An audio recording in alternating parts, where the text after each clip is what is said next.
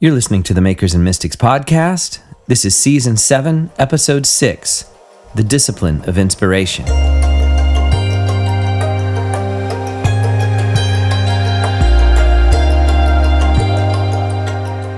Inspiration is the magical yet elusive influence that invigorates an artist to create. It isn't something we can muster up at will or force to bend to our own agendas. Inspiration comes and goes as it wishes. We don't always know where it will show up or when it will appear next, but when it does, everything illuminates. Insights appear out of nowhere. The veil of the ordinary is pulled back, and we catch a glimpse of the world in a way we haven't seen before. Common materials rise from the dust and take on a life and language of their own. Under the influence of inspiration, the artist produces works that often exceed our natural abilities. We may even surprise ourselves at what comes out of us or at what potential we discover in materials and ideas we've had lying around unnoticed. But what if receiving inspiration is not a matter of waiting for goosebumps to appear before doing the hard work of creating? What if inspiration is more of a discipline than a lightning bolt of ideas?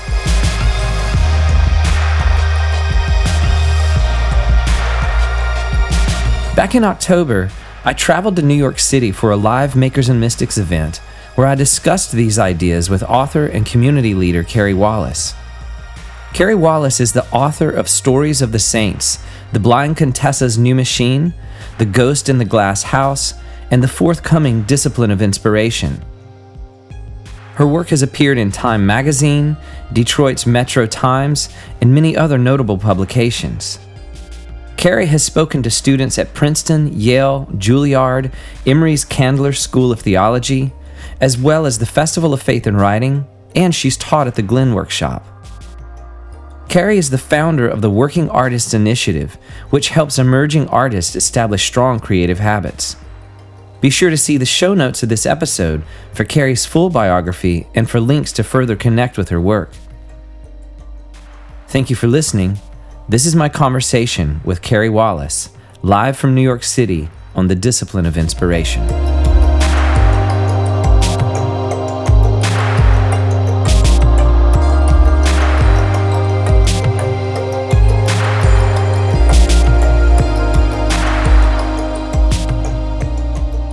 Well, we're going to continue with our conversation tonight on investigations in inspiration, and I have the privilege of introducing the wonderful Carrie Wallace.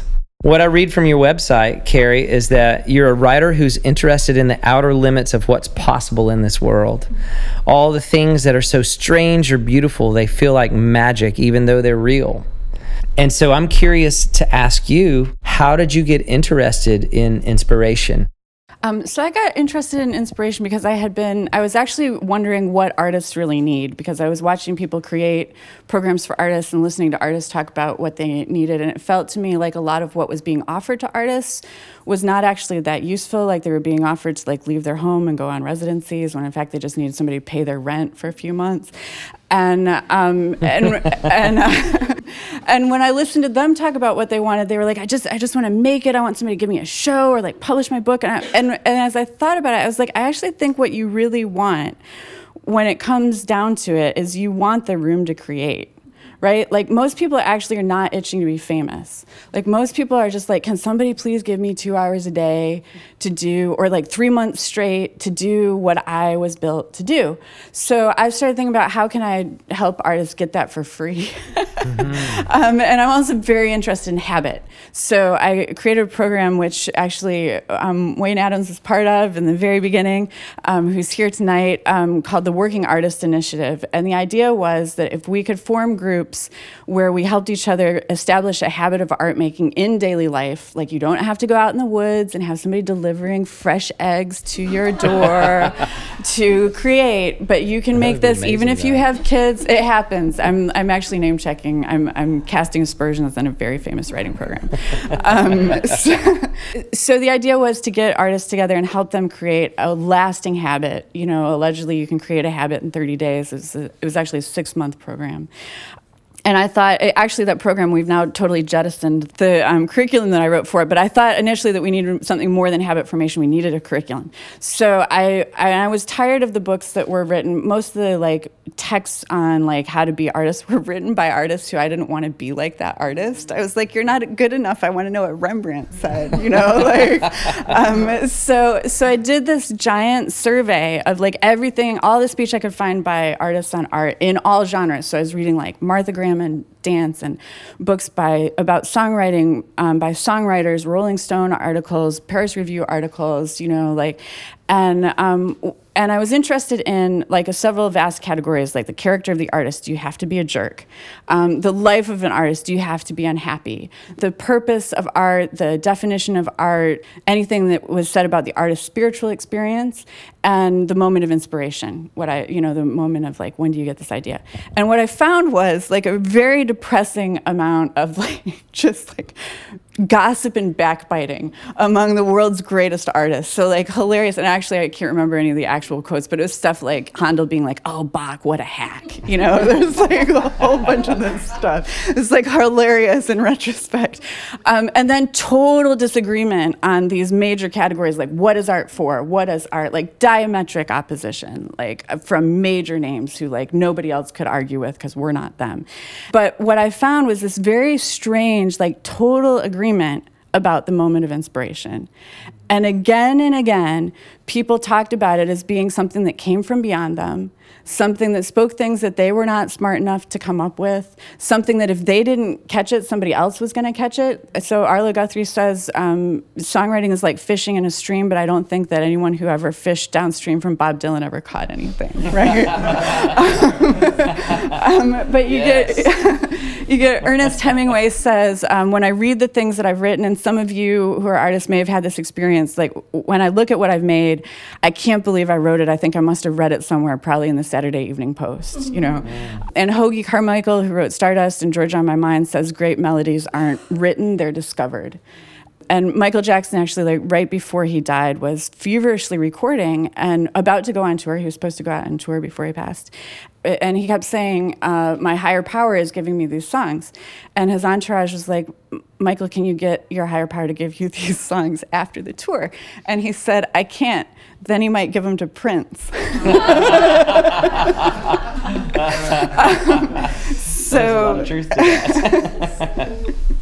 Well, my next question for you on that then is, how would you define inspiration?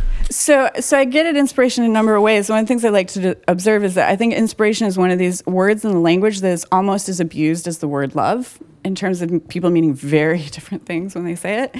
So, you know, you hear people say, I actually just saw a travel ad for like a family of 4 to go get inspired on like some desert island. And you see, you know, corporate signs saying, you know, that you should be, you know, inspiration with the waves. But you also hear, one of the things that you hear constantly as an artist is, where did you get the inspiration for that, right? Which is a totally different meaning. You also hear people say things like, I was inspired by my parents, which is a much different use than where, and Vesper actually today was saying, I'm inspired by this story, which is maybe a way of saying, this is what I'm thinking about, right? This is what don't let me put words in your mouth, but sometimes people, when they're saying that, are like, this is my, you know, my intellectual or my heart pursuit right now. But, you know, listening to what these artists are saying about it, when I use the word, I mean a very isolated thing. And I see it as one of 3 major parts in creation: talent, technique, and inspiration.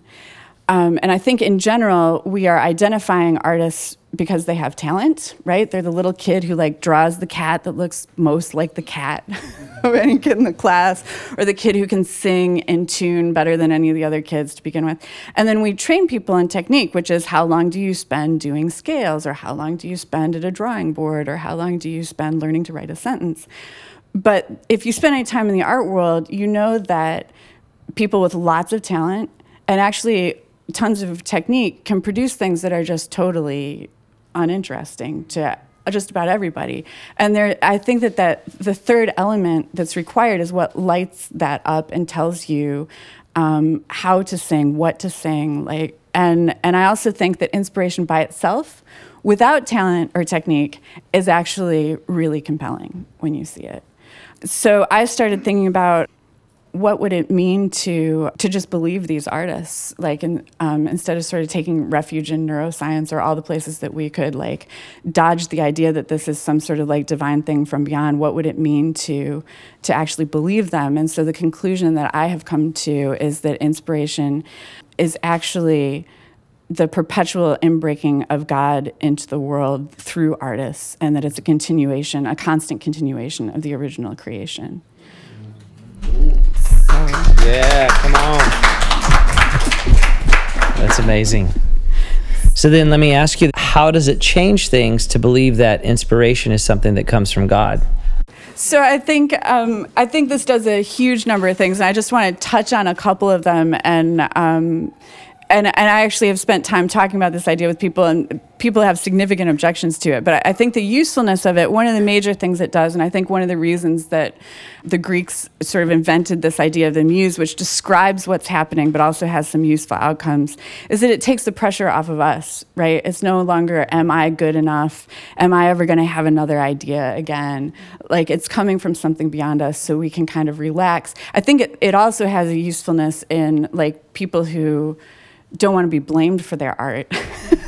Can be like, it wasn't me, it was the muse, right? Like, so there's sort of a usefulness there. I think the secular world has this idea and understands that usefulness of it. But I think the problem with the idea of the muse that's unmoored in anything but muse is, what is the muse there for? Like, how does the muse feel about you? Like, what does it want from you? What is it willing to do to you in order to get its art into the world, right? Like, what is the personality of this muse exactly? And I think, your resentment of it, I've actually wondered, is this thing trying to kill me, right? Like, I think I'm probably not the only artist who feels that way, right? So to anchor the muse in the identity of a God who is interested in you as a whole person, who is fundamentally loving and has your best interests in mind, I think for me was a major shift in the way to think about where these ideas are coming from and what they might do to me. It does really interesting things for the purpose and the definition of art.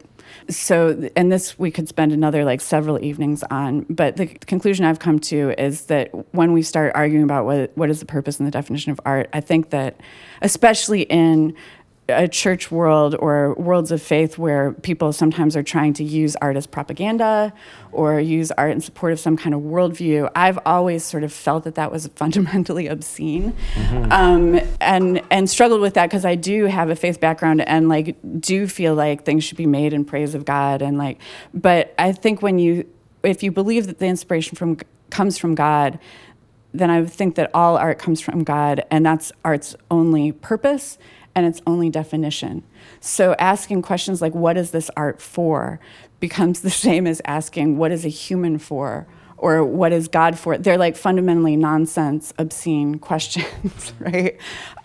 So that, we could tease that out for a long time. But the final thing that I think is really important about it is it tells us where to go to get more inspiration. And we have very little teaching on that, right? We have lots of teaching on how to draw a straight line, lots of teaching on how to, know who the greats were and imitate them or avoid imitating them, right? But very little information on how do we bring more of this into our lives, and what information we have is passed in secret. Like people are like, I go for a walk when I get stuck, right? It's never taught formally, but I think it can actually be approached rigorously, and that's what I've been trying to do. So that's wonderful. That's awesome. Well, then I want to ask you one last question, and it's one that we've asked all of our guests here tonight, and it's simply this, because we're in a room full of artists, and I've met many of you guys tonight as we've just been hanging out, doing incredible work. But I think something that we all enjoy, at least I know for me, I love those moments of inspiration where it seems like time is suspended and I enter into this otherworldly place or this encounter with God or this experience where I know that something is going on beyond myself. Mm-hmm. How do we position ourselves to experience that more? Or are there practices that you have discovered that can position us in such a way that attracts inspiration or that puts us in a place to be able to receive more of that? Yeah. So when I started thinking about this, I was like, okay, so if the job is to let something bigger than yourself come through you, then the fundamental gesture here has to be a gesture of surrender. And when I started thinking about it, I was like, so what has helped me in life to surrender? And basically nothing in modern life helps you to surrender, especially if you are like somebody who wants to achieve something in life, especially if you're somebody who wants to like build something that nobody else wants you to build and like nobody else is asking for and like nobody's going to pay attention to when it's done. So I was like, where have I found this? And I realized that my spiritual practices as a Christian were the only things that I had done that had opened me up to something larger than myself, but that all of my Christian practices had been devoted to that. And so what I've come to believe is that the vast majority of human wisdom on how to make this gesture of surrender to the muse, to God, is contained in the spiritual disciplines. And that there's an enormous amount of meat in thinking of what rest has to do with creation, how that opens us up to surrender, what manual labor has to do, and how much manual labor is actually built into creation, right? Like gessoing your canvas or setting up your, and what that has to do with opening us up and putting us into a space where we can create, prayer, silence, community, which is a huge part of what you were talking about, like how other people make space for us to be able to surrender, give us a safe space to surrender. So I've been playing with going through those disciplines sort of one by one and thinking about how those can operate as artistic disciplines. And actually, a woman who was here a little bit earlier, who has had to leave, sadly, is an opera singer who grew up with a set of spiritual disciplines that were so kind of like onerous to her that when they were framed in the context of a faith practice, they didn't work for her anymore. And it was actually, her experience was that her spiritual practice as an artist was what drew her back into spirituality itself, and an ability to be able to sort of tolerate and gain from the spiritual disciplines, which she now teaches to all kinds of other people. So I see art itself as a spiritual discipline and all of the spiritual disciplines as supporting art. It's beautiful. Can we all give a round of applause to Carrie Wallace?